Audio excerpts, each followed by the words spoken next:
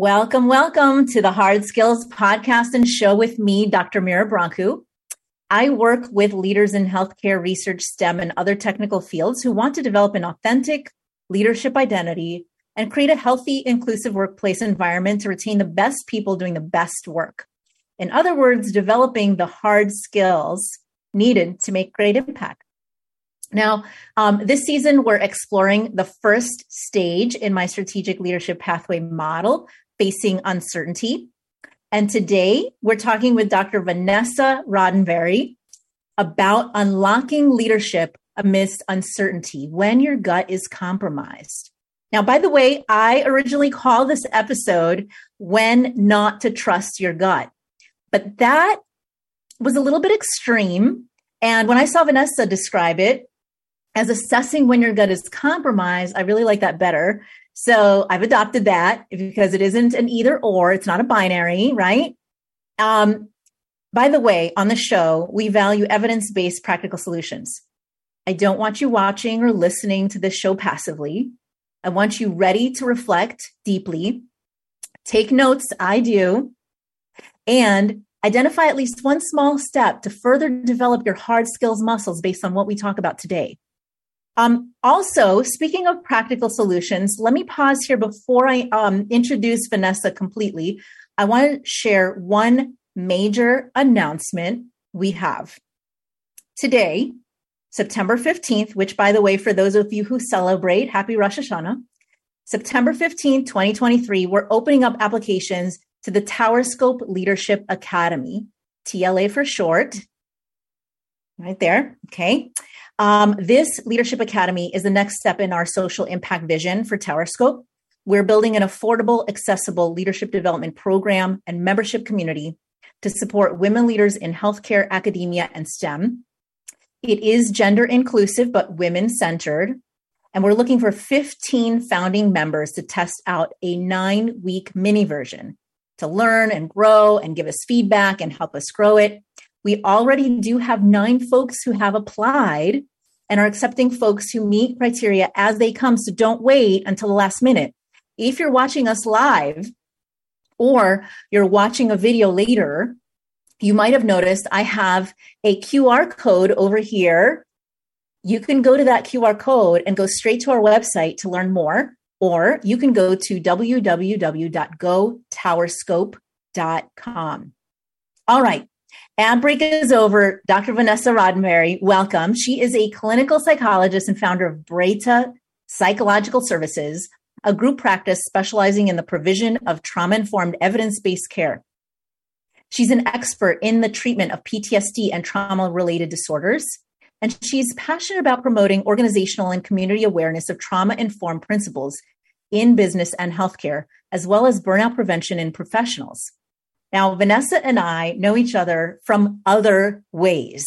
About a decade ago, maybe more, when we both worked for a translational science center within the Department of Veterans Affairs, and it was focused on post-deployment mental health. And of course, that meant we became well-versed in research on trauma-related mental health conditions, such as post-traumatic stress disorder, or PTSD, anxiety, depression, and traumatic brain injury.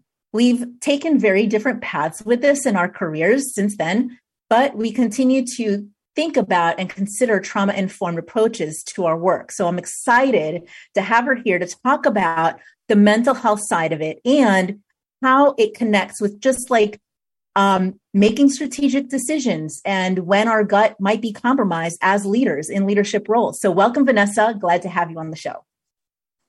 Thank you so much, Mira. It's always fun when we get to work together. I'm glad to be here. I know. I am so excited. I'm so excited to have you here.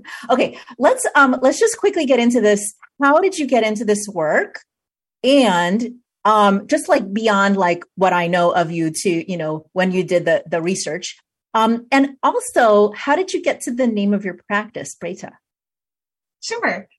So I've always been interested in the way we make sense of the world. And I actually didn't start out in mental health. I've always loved stories that we tell ourselves about how things come to be and our personal narratives. So originally, I've always loved to read and write. And I started out thinking I was going to be a writer. And that sort of transformed into an interest in cultural stories. So I ended up starting out as an anthropology major in college, and so interesting. Yeah, it was a really interesting field. And then in taking some of those classes, I realized that sort of over and above individual experiences or cultural experiences, I was more interested in individual experiences, and that led me to psychology. And so that's how I got where I am. And within that, I've always been very interested in the experience of trauma, what makes something traumatic for one person, whereas it might not be for another. And it really has to do with how we interpret the situation, which kind of goes back to that idea of narrative and the stories we tell ourselves. So that's the thread for me. But within that, I've always also been really interested and fascinated by how people change. And the fact that we can change as people, it's kind of remarkable how much change is possible, even though developmentally we can be fixated in so many ways over time. We can also change in such powerful ways, and healing is so possible. And that's what I find so fulfilling about what we do in coaching and in mental health. And that's what led me to the name Freda. It means change in Icelandic. So it seemed like a very fitting name for our practice, because we celebrate and encourage change across the spectrum of wellness.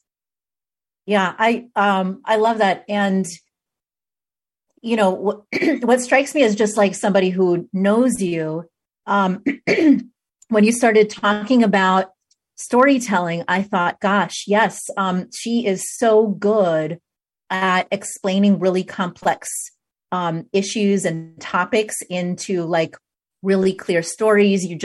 When you look at your own website, the way that you even describe like what you do, you just write good copy. Thank you. That sounds like a marketing thing, but in fact, it's actually like a really important skill to be able to bring very complex experiences into digestible, understandable, meaning making, so that people can take a past story and reframe and think about it in a different way, or adjust to where they are now and things like that. Is that kind of how you think about how, sort of the coming together of your interests and skill sets?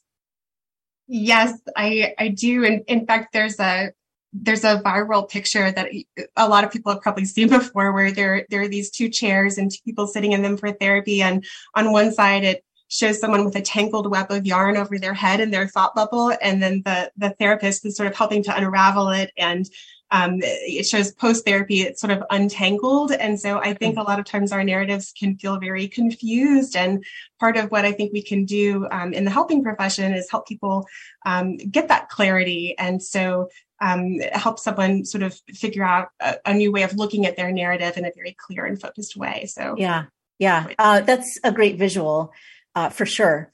Okay, so let's get into this gut thing. I had a guest on the show a few weeks ago, Jessie Janelle, who focuses on self-trust and intuition. And for many people, developing trust in yourself is critical and difficult, right? It's critical to our development and difficult. Trusting ourselves, being reliable people to ourselves and other people, right? Gaining the confidence.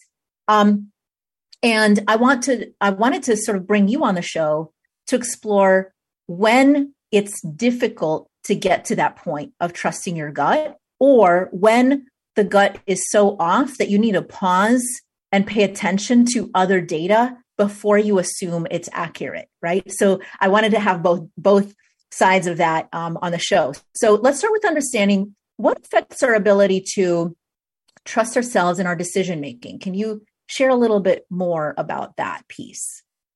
Sure. So we're hardwired to avoid uncomfortability.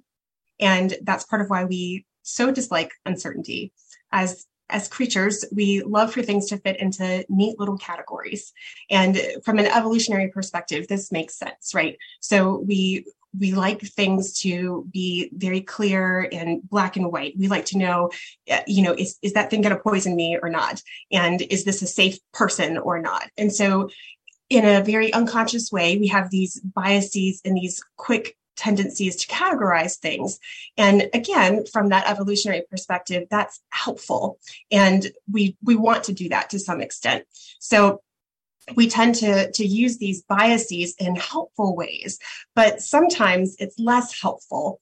And if we rely on them overly much, or we assume that our gut instinct is always right, then it can actually create a lot of problems in our decision making and our relationships and have a lot of unintended negative consequences. So our brain tells us that uncertainty is inherently bad. And if we go with that negative assumption, then it's going to preclude us from actually having a lot of potentially good experiences. So I think to an extent, sometimes we can kind of cut off our nose to spite our face in that way. And we need to be able to get comfortable with a little bit of uncomfortability there. So there's some sort of cultural messages that we get about uncertainty that really aren't fair. So to answer your question about being able to learn when it's okay to trust our gut, I think sometimes there are things that are very clear indications that we may need to really do a gut check, so to speak. So if you are experiencing a mental health issue, then there are some very clear indications that there are going to be things that interfere with that. So for example, anxiety, PTSD, depression, those things can create what we call cognitive distortions or, patterns of thinking that can negatively affect the way you're interpreting information from your environment. And that's going to be basically skewing the information that you're getting. So what you want to do when you're making a decision is use big data. And you want to say, I'm gathering all the information from my environment and weighing my emotion at the same time and balancing that and making an informed decision. And a lot of times we do that in a subtle way where we're not necessarily giving that big data credit. And we kind of assume, oh, I've made this wonderful decision because I'm just such a good decision maker, but we've actually used a lot of big data. And sometimes when we're dealing with these other factors internally, perhaps a mental health condition, then it's affecting that filter. So what amount of big data, what type of data we're actually assessing or gathering. And that's going to affect our decision ultimately. So interesting. Okay, so I'm going to pause for a moment on this big data question, big data, little data, in order for us to get into an ad break for a brief moment here. So you are listening to The Hard Skills with me, Dr. Mira Branco, and our guest, Dr. Vanessa Roddenberry. The Hard Skills airs live every Friday at 1 p.m. Eastern Time.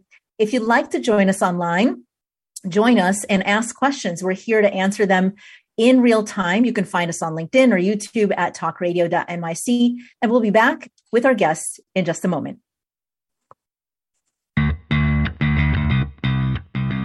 Are you a business owner? Do you want to be a business owner? Do you work with business owners? Hi, I'm Stephen Fry, your small and medium-sized business or SMB guy, and I'm the host of the new show, Always Friday.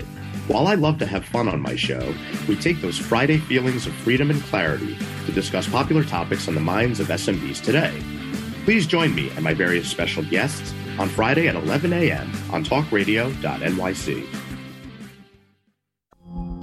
Are you a conscious co-creator? Are you on a quest to raise your vibration and your consciousness?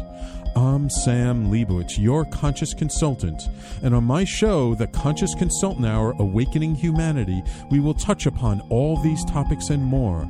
Listen live at our new time on Thursdays at 12 noon Eastern Time. That's The Conscious Consultant Hour, Awakening Humanity, Thursdays, 12 noon on talkradio.nyc.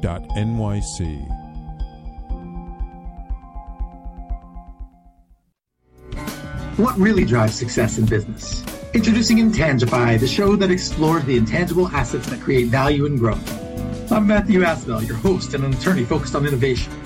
Join me Fridays at noon Eastern to discover how innovation, culture, and other intangibles shape thriving companies from startups to established businesses. We'll share strategies to unleash your business's true potential. Tune in live on talkradio.nyc Fridays at noon Eastern and Intangify your business today. You're listening to Talk Radio NYC. Uplift, educate, empower.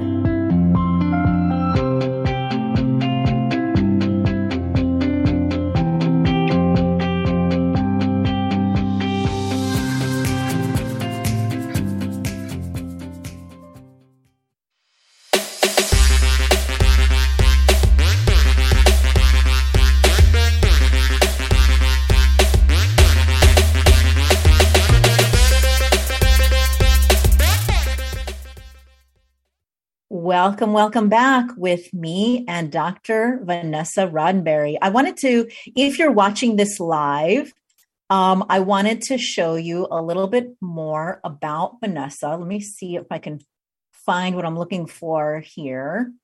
Yes, here we go. I wanted to share with you her website, Reta. So we're talking about when to trust your intuition and your gut and when it's compromised.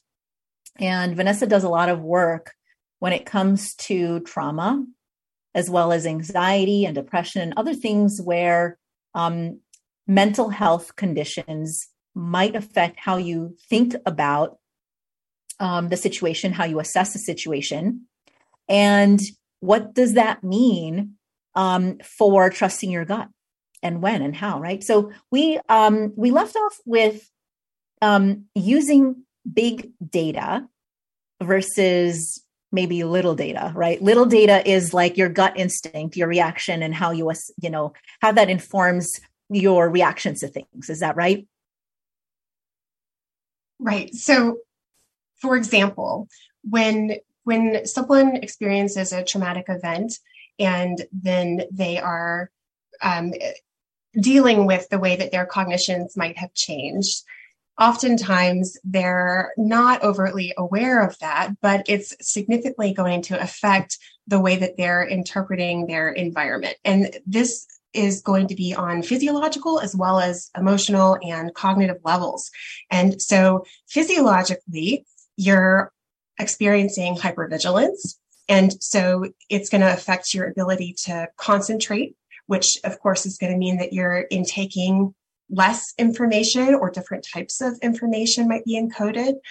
You may be primed to interpret things more as threats when perhaps they weren't. And you're also going to be more likely to feel fatigued because you might be having difficulty sleeping, or you're hyper alert of your environment and you're scanning your environment maybe more than you would have prior to this. And that's very draining. And so it's also going to mean that you're feeling more anxiety, and that's very difficult in social situations. You're feeling less connected to other people, and that's going to translate into the way that other people relate to you, which means that you're going to get that response in kind from them, and they may not even be aware of that. So this is all kind of going to dovetail in terms of the way other people relate to you. So you're going to get the physiological piece, and then emotionally, that's going to translate into heightened anxiety for you. And cognitively, you're also experiencing the way that your thoughts have changed following a traumatic event. It's very common for folks to find that you have negative cognitions related to self, others, or the world at large. And so as a result, sometimes we can do things called cherry picking data. And you do things to try to confirm your biases that you have. And even though that might not be helpful, we all know that it feels good when we're right on some extent. And this sort of goes back to what we talked about in terms of that evolutionary bit, right? Where we kind of like to have things in little categories. We like to know, we like to have certainty because our brains don't like the gray area. That feels scary. And so even though it might not be helpful or even accurate, sometimes we'll sling it to one polarity or the other and say, oh yeah, that person doesn't like me, or this organization doesn't care about me. And we go with one of those assumptions, and then we cherry pick data to support that. And if we're making decisions based off of those assumptions, it can lead to tidal waves concentrically out from that can create a lot more problems. And so we might be sort of looking at the situation myopically, where we're using some internal cues to use small data that might not necessarily incorporate a larger context or more objective data. And so if we were really to come back to center and ground ourselves, we might be able to say, is this the most accurate way that we could look at this situation? And there are a lot of ways that you can attend to that, and we'll probably get into that in a second. But yes. So before we get to the big data, what can you do with this? How can you be a little bit more objective in your decision making and more strategic? Let's try to think about like a specific situation. So let's say you have a leader, right? They're experiencing these kinds of reactions. Maybe they've had a traumatic experience in the past. Maybe that traumatic experience is rooted in racism or a sexual assault or even a national crisis. I mean, I think the most common thing that most leaders can say they've experienced, which is what we've all experienced, are national crises that can be traumatic for some people, right? Not everybody interprets it in the same way, like you said. But for example, the pandemic has been traumatic for some people and not for others, depending on the effects that it has on them, right? The sort of racial reckoning has had an impact personally on some people more than other people. And even like all kinds of exposure in the media to very frightening events like shootings or what's happening abroad, with Ukraine. Everything depends on like our personal reactions and histories to all of that. But we carry that around. So like as leaders, then we're also expected to respond in some way, to be supportive and hold the emotional gravity for all people in an organization, right? That's a lot to put on leaders, but it's especially heavy for leaders who are working through their own reactions as well, right? And it could be mental health, but it doesn't have to be mental health. It could be just like working through our own reactions to it. And so what are sort of like the top challenges that you might imagine it could look like when you're saying like hypervigilance could be there, or you describe like extremes in reacting or decision making, or making sort of, black or white thinking about people. What does that look like potentially for leaders in an organization when they're processing their stuff and they're trying to be there for other people?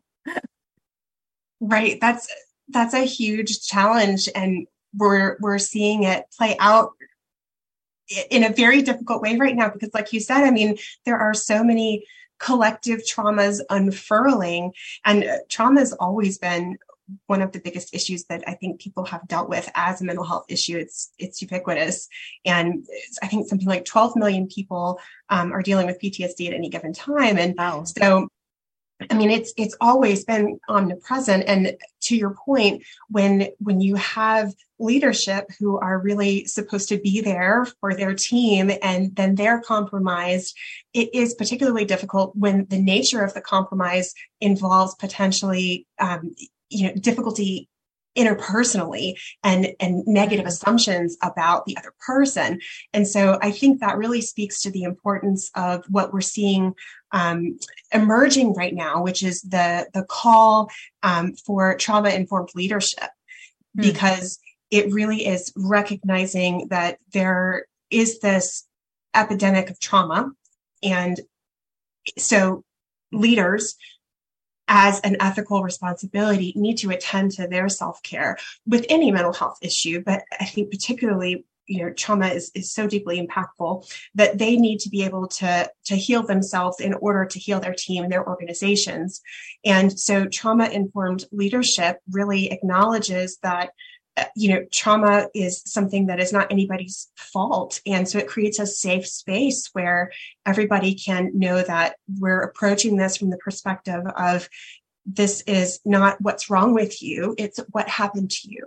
We're opening this ground and holding space for you so that we can come from a place of understanding and compassion and help you with a problem. So, for example, when someone is struggling, when a leader might be struggling with their own issue, I think it is becoming increasingly important to be vulnerable and to be able to say, I'm really struggling with this, and I might even be having trouble interpreting your response to me, and coming back with a question instead of immediately responding and reacting. And that's a difficult thing. It's really hard to do that. It requires a lot of self-reflection. And so I think it can be helpful for leadership to really do things like take moments of self-reflection, try to keep journals, or better yet, if you're struggling at that level, obviously seek mental health care, evidence-based care for trauma or whatever mental health issue you might be having. But to be able to then furthermore express that to your team and say, hey, we have an open door policy. We're offering team support, peer support, mental health care if possible, but to be able to let them know that this is an organization that understands that you're more than what happened to you, and we support you through that. And we are not going to re-traumatize you. We're going to try to do what we can to support you through this. Yeah. And speaking of like self-reflection, self-awareness, what are the signs? Like, how would a leader know? Because, a lot of leaders, they often succumb to what Patrick Lencioni calls the need to be invulnerable, to show up as invulnerable, because we have this belief that leaders must appear strong, invulnerable, not weak, right? Now we're hearing different recommendations now to be more authentic, more vulnerable in order to establish trust. But there's plenty of people who still feel like, I can't show weakness. I can't show what I'm going through because I have to be there for other people, right? And when you do that, you might not actually recognize the signs that you need help. So I'm wondering, what are a few signs that you should sort of attend to that your gut is a little bit off, that your intuition might be off because you're not attending to your sort of trauma reactions? Sure. So I think one clue, because a lot of times if you're really struggling with decision making, it's going to be exhausting for you. And so you're going to want to avoid. And avoidance is a hallmark of PTSD and anxiety. It's also the glue that keeps a lot of those symptoms in place. So if you notice that you're really becoming increasingly avoidant of meetings, of others, of decision making, of your duties, that's a huge canary in the mine shaft that something is amiss. And it may not mean that you necessarily have a diagnosable condition, but something is off. And you may want to get peer consultation, consult with a mentor, or maybe even try to seek out a mental health professional's opinion on the matter and see what might be going on there. So avoidance is a big one. Another one is to check in with your own stress level, which might seem like a no-brainer, but obviously if you are experiencing these types of issues, your stress is going to significantly increase. So trying to figure out where that is based on your sort of usual watermark is a good thing to check in on. But also trying to pay attention to your team dynamics is important, because even though you might have a sense of, okay, I've somehow maintained my facade of an impenetrable leader who doesn't need any help, if you are not doing a good job in terms of decision making, it's going to crack around the edges, and it will usually show in your team, and there's going to be grumbles. You're going to get feedback somehow. And so it can be helpful to ask for feedback. And, that might be in the usual feedback ways, where it may be sort of, an unprecedented way of asking for feedback, where maybe you haven't before, or you're asking at unusual times just because you're wondering, is everything okay? But that's helpful. So, checking in with yourself, checking in with your team, and then really just trying to do an internal check every now and then on your usual stress levels. Great. All right. So we have talked about some warning signs. We are nearing an ad break. So you're listening to The Hard Skills with me, Dr. Mira Branco, and our guest, Dr. Vanessa Roddenberry, and we'll be back in just a moment. Are you passionate about the conversation around racism? Hi, I'm Reverend Dr. TLC, host of the Dismantle Racism Show, which airs every Thursday at 11 a.m. Eastern on talkradio.nyc. Join me and my amazing guests as we discuss ways to uncover, dismantle, and eradicate racism. That's Thursdays at 11 o'clock a.m. on talkradio.nyc. In a post-COVID world, you may have many unanswered questions regarding your health. Are you looking to live a healthier lifestyle? Do you have a desire to learn more about mental health and enhance your quality of life? Or do you just want to participate in self-understanding and awareness? I'm Frank R. Harrison, host of Frank About Health, and each Thursday, I will tackle these questions and work to enlighten you. Tune in every Thursday at 5 p.m. on talkradio.nyc, and I will be frank about health to advocate for all of us.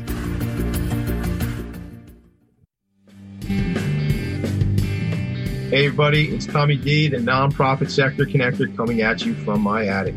Each week here on talkradio.nyc, I host a program, Philanthropy in Focus. Nonprofits impact us each and every day, and it's my focus to help them amplify their message and tell their story. Listen each week at 10 a.m. Eastern Standard Time until 11 a.m. Eastern Standard Time, right here on talkradio.nyc. You're listening to Talk Radio NYC at www.talkradio.nyc. Now broadcasting 24 hours a day.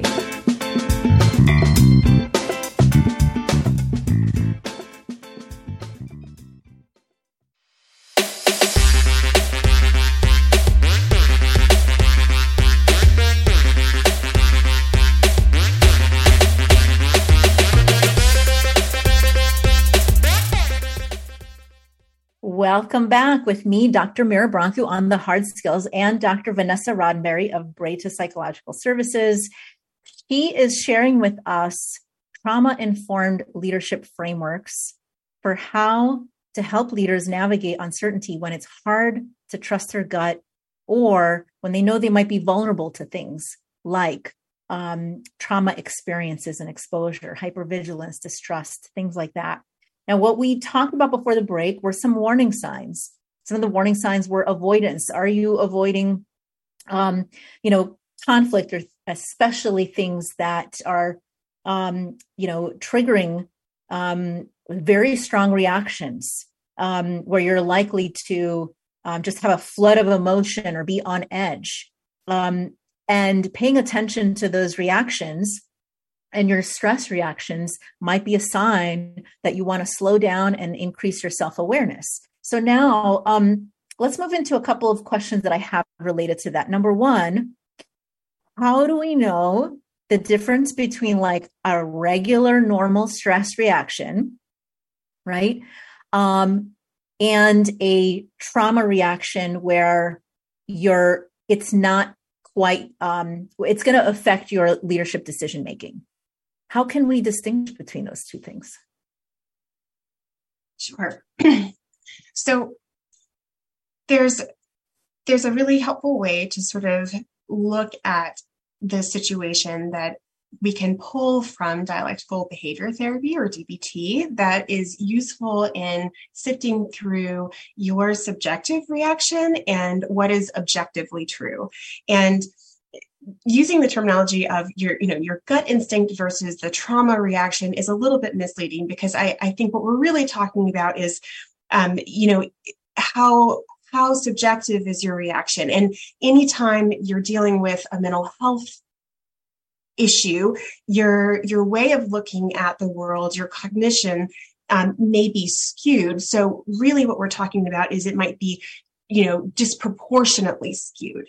And so we're saying how much to trust your subjective assessment. And so in DBT, there's this really wonderfully helpful way of looking at this called Wise Mind. And it's a Venn diagram, and there are these two overlapping circles. And on one side, there is your emotion mind. And on the other side, there is your rational mind. And we need both of these things. And so obviously we need our emotions because we want to feel things and have that rich experience in life. But like anything, if you have an extreme experience, it's not going to be helpful. So if we're overly emotional, if we allow our subjective assessment to be extreme and overly reactive, it's going to not be that helpful to us. The same thing is true of the other side, which is the rational side. If we're devoid of emotion and we're simply kind of in automaton mode, that's not going to be that effective interpersonally. We need our emotions in there. We do need that planning side, though, too. We need to be able to have a logistical component to our decision making so that things are effective. And so you need that balance where they overlap in the middle, which is Wise Mind. And where those overlap is usually what we call our intuition or our gut instinct. And a lot of folks say, well, okay, how do you figure that out? How do you get there? That's all well and good. Yeah, that sounds great, right? And so the way that you can access that is through practicing mindfulness skills.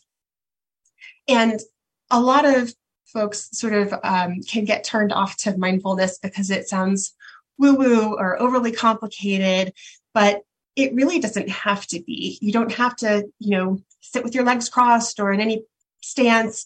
It's really more about perspective taking than anything. You can take a mindful perspective in your office, while you're walking down the hallway at the hospital, while you're driving to work. It can be very practical. It's about looking at how you are thinking almost. Now, you can practice it by doing a mindfulness exercise to sort of hone that skill in the same way that you can work on the idea of health by going to the gym.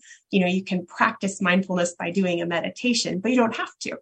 So you can work towards this idea of Wise Mind by taking a mindful stance. So there is a technique that I think is kind of helpful in doing that, which is, I like to call it the layer cake, but who doesn't like cake, right? Let's do it. Yeah. It already sounds tasty, so let's do it. Yeah, let's get into this. So when you think about your experience, it has layers, just like a cake. And there is an objective layer and a subjective layer.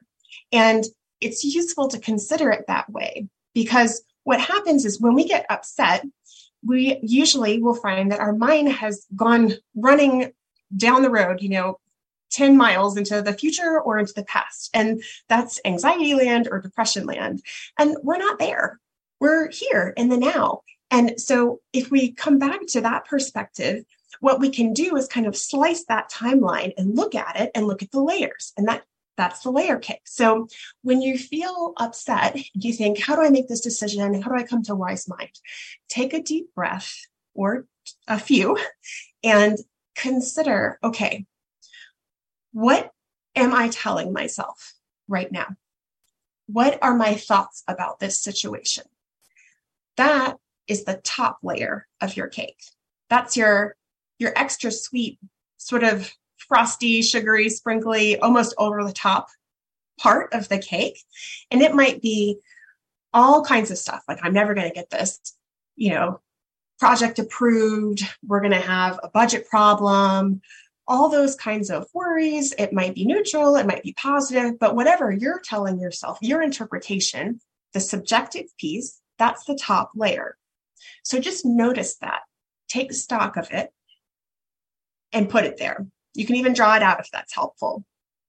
But then take another deep breath and notice what is true of the situation objectively?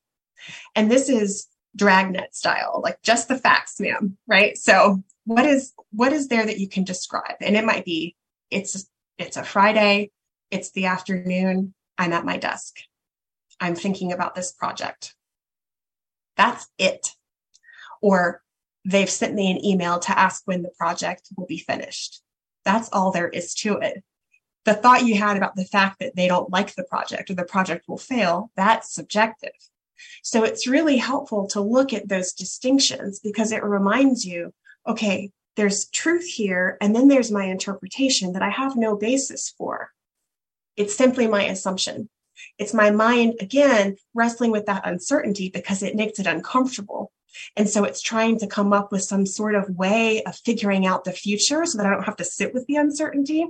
It's kind of like if you don't want to ever get rained on, you say, I'll just wear a raincoat and take an umbrella with me everywhere I go, and then I don't have to worry about it. But that's really like cumbersome and uncomfortable.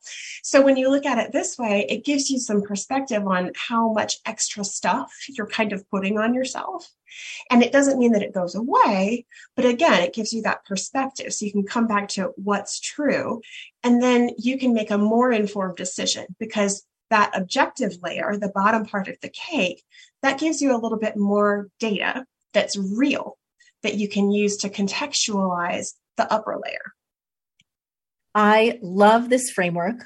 And also I'm going to take it an even step further and really chew on this cake like crazy. The top layer, the one that you described as like super sugary, right? That's enticing. It's hard for us not to stay with the extra sugary, like super enticing piece of that cake, but it's not nourishing. It's not no part of cake is nourishing, but the bottom part is better for you. I have a quick question. Since we're on the topic of emotion, I was going to bring this up in lightning round, but we're going to use this minute or so before the next ad break for this lightning round. Tamara Edwards, who is a PR and communications consultant who leads TEN Company and Personal Brand in a Box, says, I'd love to hear Vanessa's opinion about why we feel things tied to emotion in the first place. Like, why is our body trying to speak to us and not letting our mind sort it out? Well, we need our feelings, right? I mean, if it would be so convenient if we could just stick with the rational side of things. But from an evolutionary perspective, we have to have our emotions for survival. They help us figure out when there's a threat.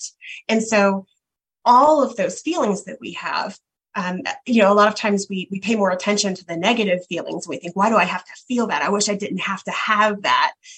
We don't mind the neutral feelings when we're just watching Netflix all day. We don't pay attention to what's happening, but we need all of them. And so, it's actually so wonderful that we have all of these things, because if you think about it, they fuel us and they help keep us alert. So another way to think about it is when you feel anxiety, when you're about to give a presentation, if you consider the fact that the adrenaline dump that you've just had, it's your body acknowledging this is an important thing. And so on the horizon, there's something that is really meaningful to you. And we're preparing you for that. That's so fantastic. And if you thank your body for that, it changes the entire dynamic and the relationship that you have to your emotions. And I think a lot of times we're in our culture, we've set up emotions that we deem as negative as the enemy that we wish we didn't have to have. And so if you recalibrate that and you think about it from this other perspective, your body's always sending you just what you need. And so instead of thinking of it as something that you have to get rid of, it's actually something that is preparing you to meet the situation at hand. And you can acknowledge, okay, this is present, and how do I want this to be? And so the problem is not usually so much the emotional experience that we have, it's what we tell ourselves about it, kind of going back to that idea of narrative. Excellent. All right. So we are nearing another ad break. You're listening to The Hard Skills with me, Dr. Mira Brancu, and our guest, Dr. Vanessa Roddenberry. We'll be right back after the break. What really drives success in business? Introducing Intangify, the show that explores the intangible assets that create value and growth. I'm Matthew Asbell, your host and an attorney focused on innovation. Join me Fridays at noon Eastern to discover how innovation, culture, and other intangibles shape thriving companies from startups to established businesses. We'll share strategies to unleash your business's true potential. Tune in live on talkradio.nyc Fridays at noon Eastern and Intangify your business today.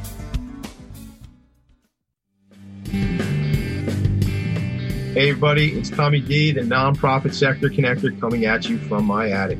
Each week here on talkradio.nyc, I host a program, Philanthropy in Focus. Nonprofits impact us each and every day, and it's my focus to help them amplify their message and tell their story. Listen each week at 10 a.m. Eastern Standard Time until 11 a.m. Eastern Standard Time, right here on talkradio.nyc. Are you a conscious co-creator? Are you on a quest to raise your vibration and your consciousness? I'm Sam Leibowitz, your conscious consultant, and on my show, The Conscious Consultant Hour, Awakening Humanity, we will touch upon all these topics and more. Listen live at our new time on Thursdays at 12 noon Eastern Time. That's The Conscious Consultant Hour, Awakening Humanity, Thursdays, 12 noon on talkradio.nyc. You're listening to Talk Radio NYC at www.talkradio.nyc. Now broadcasting 24 hours a day.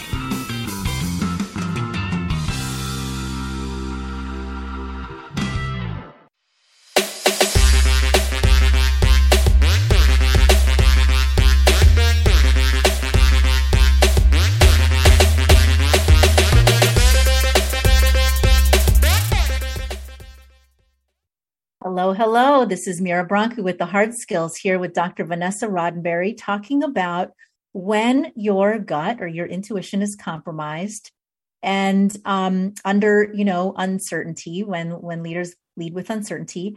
And we were just talking about why are emotions getting in the way of messing with our intuition, when in fact, she was explaining that emotions are data too. They're important for our survival. They're important pieces of information, but it is what we make meaning out of those emotions that ends up causing us some trouble. You've given us a lot of great ways to deal with sort of trying to make sense of when our intuition is a little bit off. The one thing that you mentioned that I didn't explore further, that I'm going to go back to, is this big data thing. What do you mean by big data? Where do you get it from in order to make better, smarter, more strategic decisions? Oh, and you're on mute. Sorry. Sorry. It always happens once an episode. Right. We checked that box. Yeah. I think that, it's sort of a concentric circles thing, right? So from an individual perspective, using that mindfulness technique can be helpful to ensure that you've sort of checked your own reality and you've said, okay, am I comparing my subjective interpretation to the objective reality here? And am I, for example, if you were in evidence-based therapy for PTSD, one of the things that you would work on would be learning to recognize and challenge cognitive distortions. And so big data, meaning I'm sort of challenging my interpretation versus potential other sources of data. Am I looking at all of the context clues here? And does this fit with that? And so there's sort of you as a historian acknowledging how reliable am I? And, am I looking at this as objectively as possible? And then going out from that, I think you can also, and this requires a little bit of vulnerability and self-awareness. And we talked about ways to sort of acknowledge that and practice that. But I think you can also incorporate your team there too and say, hey, I'm going to check in with a mentor or peer support and say, can I get feedback from you on this? and run it by you, or, how's my performance been recently? So it might be on a specific decision or on kind of a series of decisions, performance wide, more broadly. But I think it's important to be able to get that feedback so that you have a bigger lens into that. And then there's just being able to say, hey, I have a strong feeling about this. I have a judgment or a belief about this situation, but I acknowledge that as humans, we have cognitive biases above and beyond any particular, mental health issue. In a very general way, humans have cognitive biases. So it's important to come back to the objective information that might surround a decision and say, I'm going to get information from these departments. I'm going to get information about our, organizational goals here, our department goals, and take all of these disparate pieces into account and make my decision based on that, not just my own idea or my own reaction. Amazing. So I'm going to pull everything together here to sort of demonstrate the overlap between what mental health for trauma and trauma-informed leadership, how that connects to leadership development. So here's a couple of things that you said that I think our audience really needs to sort of like recognize here. Number one, you mentioned self-awareness and self-reflection, right? In leadership development, we always start with leading as an individual, leading yourself, understanding yourself well enough to know where you stop as a person and someone else starts or other things start is critical. That builds self-insight and that builds intuition at some level, which is exactly what you mentioned. Getting external feedback, that goes to the next level. Leading your team and leading your organization at the top level means getting input, getting stakeholders involved, getting external feedback, whether it's through 360s or just asking for feedback. Situational awareness, slowing down to speed up so that you can make more efficient decisions after you take time to reflect sufficiently with the right data. And then you also mentioned things like sort of assessing when your emotions are useful versus not, when they're overreacting, or when your interpretation, I should say, of the emotions are leading you too quickly to a decision without further input, right? Authentic leadership is something you didn't quite use as a term, but you were speaking to it. Learning how to help other people by attending to your own sort of awareness of how you feel and then sharing that information so that people actually can connect, relate, the empathy. And then using some interesting techniques like the wise mind to, again, slow down enough to evaluate what you're thinking, what's happening, what are the facts, what is my interpretation of the facts. All of that mindfulness stuff is the same kind of stuff that we use when it comes to leadership development to help leaders really strengthen their skill set and decision-making. And I think you're able to add an additional element, which is when is mental health a concern enough that it requires additional intervention and treatment. I actually do see, and I think you do too, people who are in leadership positions and they want some coaching for their leadership, but they also see a therapist where they're working through some real sticking points for them as individuals. So I love all of that. That's amazing. Where can people find out more about your work and what you do, and if they're interested in working with you? Sure. I love the way you phrase that, Vera. That's such a nice sum up. If you'd like to read more about us or our practice, you can visit us at www.bredapsych.com. Great. And if there's one thing that they could take away from this from you, what is the one thing you hope that they will take away? I think one of the most important things is understanding, as you alluded to, that there is so much power in authenticity, and that if you are able to acknowledge that self-care is an imperative for you as a leader, and that showing up fully as yourself will actually empower your team and endear them to you, that is one of the most powerful things that you can do. So if you are struggling, if you suspect that there may be something going on for you, like what we've talked about, please make time to care for yourself, because it will pay off tenfold. I love that. There is something so empowering about understanding yourself well enough to know how to show up fully, authentically, and people are drawn to that. I mean, people need that right now more than ever. And if you're able to do that, where you can access, those emotions, the feeling, the perspective taking, it's incredibly powerful for other people and for yourself. So I love that message. Audience, what did you take away that might be the same or different from what Vanessa shared? And more importantly, what is one small change that you can implement this week based on what you learned from her? Share it with us on LinkedIn at Mira Brancu or at talkradio.nyc or on Facebook or on Instagram or Twitter or wherever you go. LinkedIn is where I live, so that's where I'll respond. What we talk about in this episode is one of many aspects of developing a nuanced skill set to become an exceptional leader who can make significant systemic change and real impact. And as a reminder, we are exploring these kinds of things in our Tower Scope Leadership Academy and looking for founding members. Applications are open now until September 22nd, 2023. If you're watching this, use this QR code. And if not, go to gotowerscope.com where you'll see this and many, many more resources.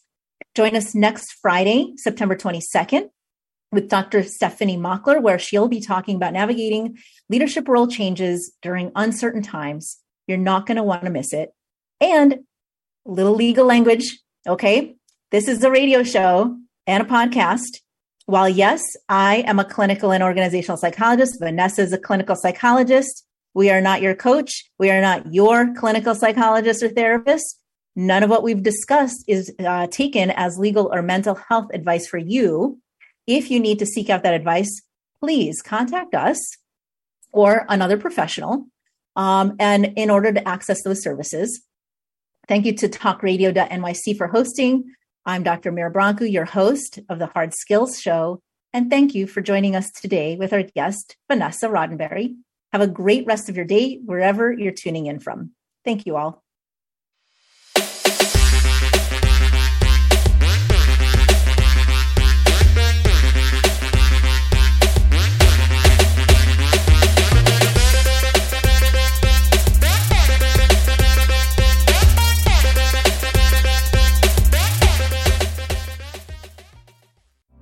You're listening to Talk Radio NYC. Uplift, educate, empower.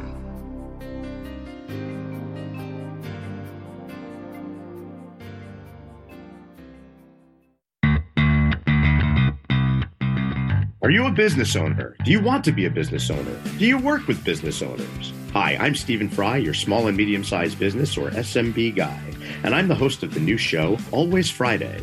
While I love to have fun on my show, we take those Friday feelings of freedom and clarity to discuss popular topics on the minds of SMBs today.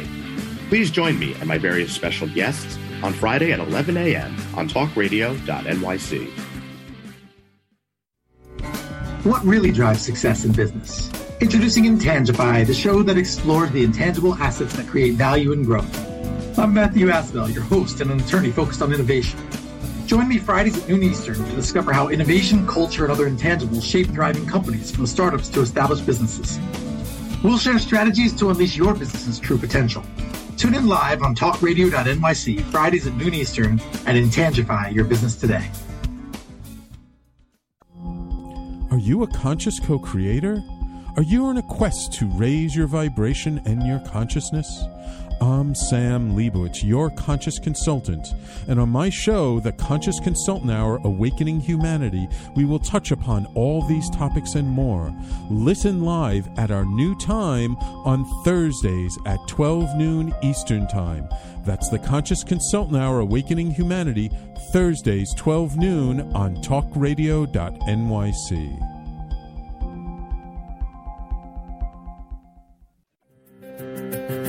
In a post-COVID world, you may have many unanswered questions regarding your health.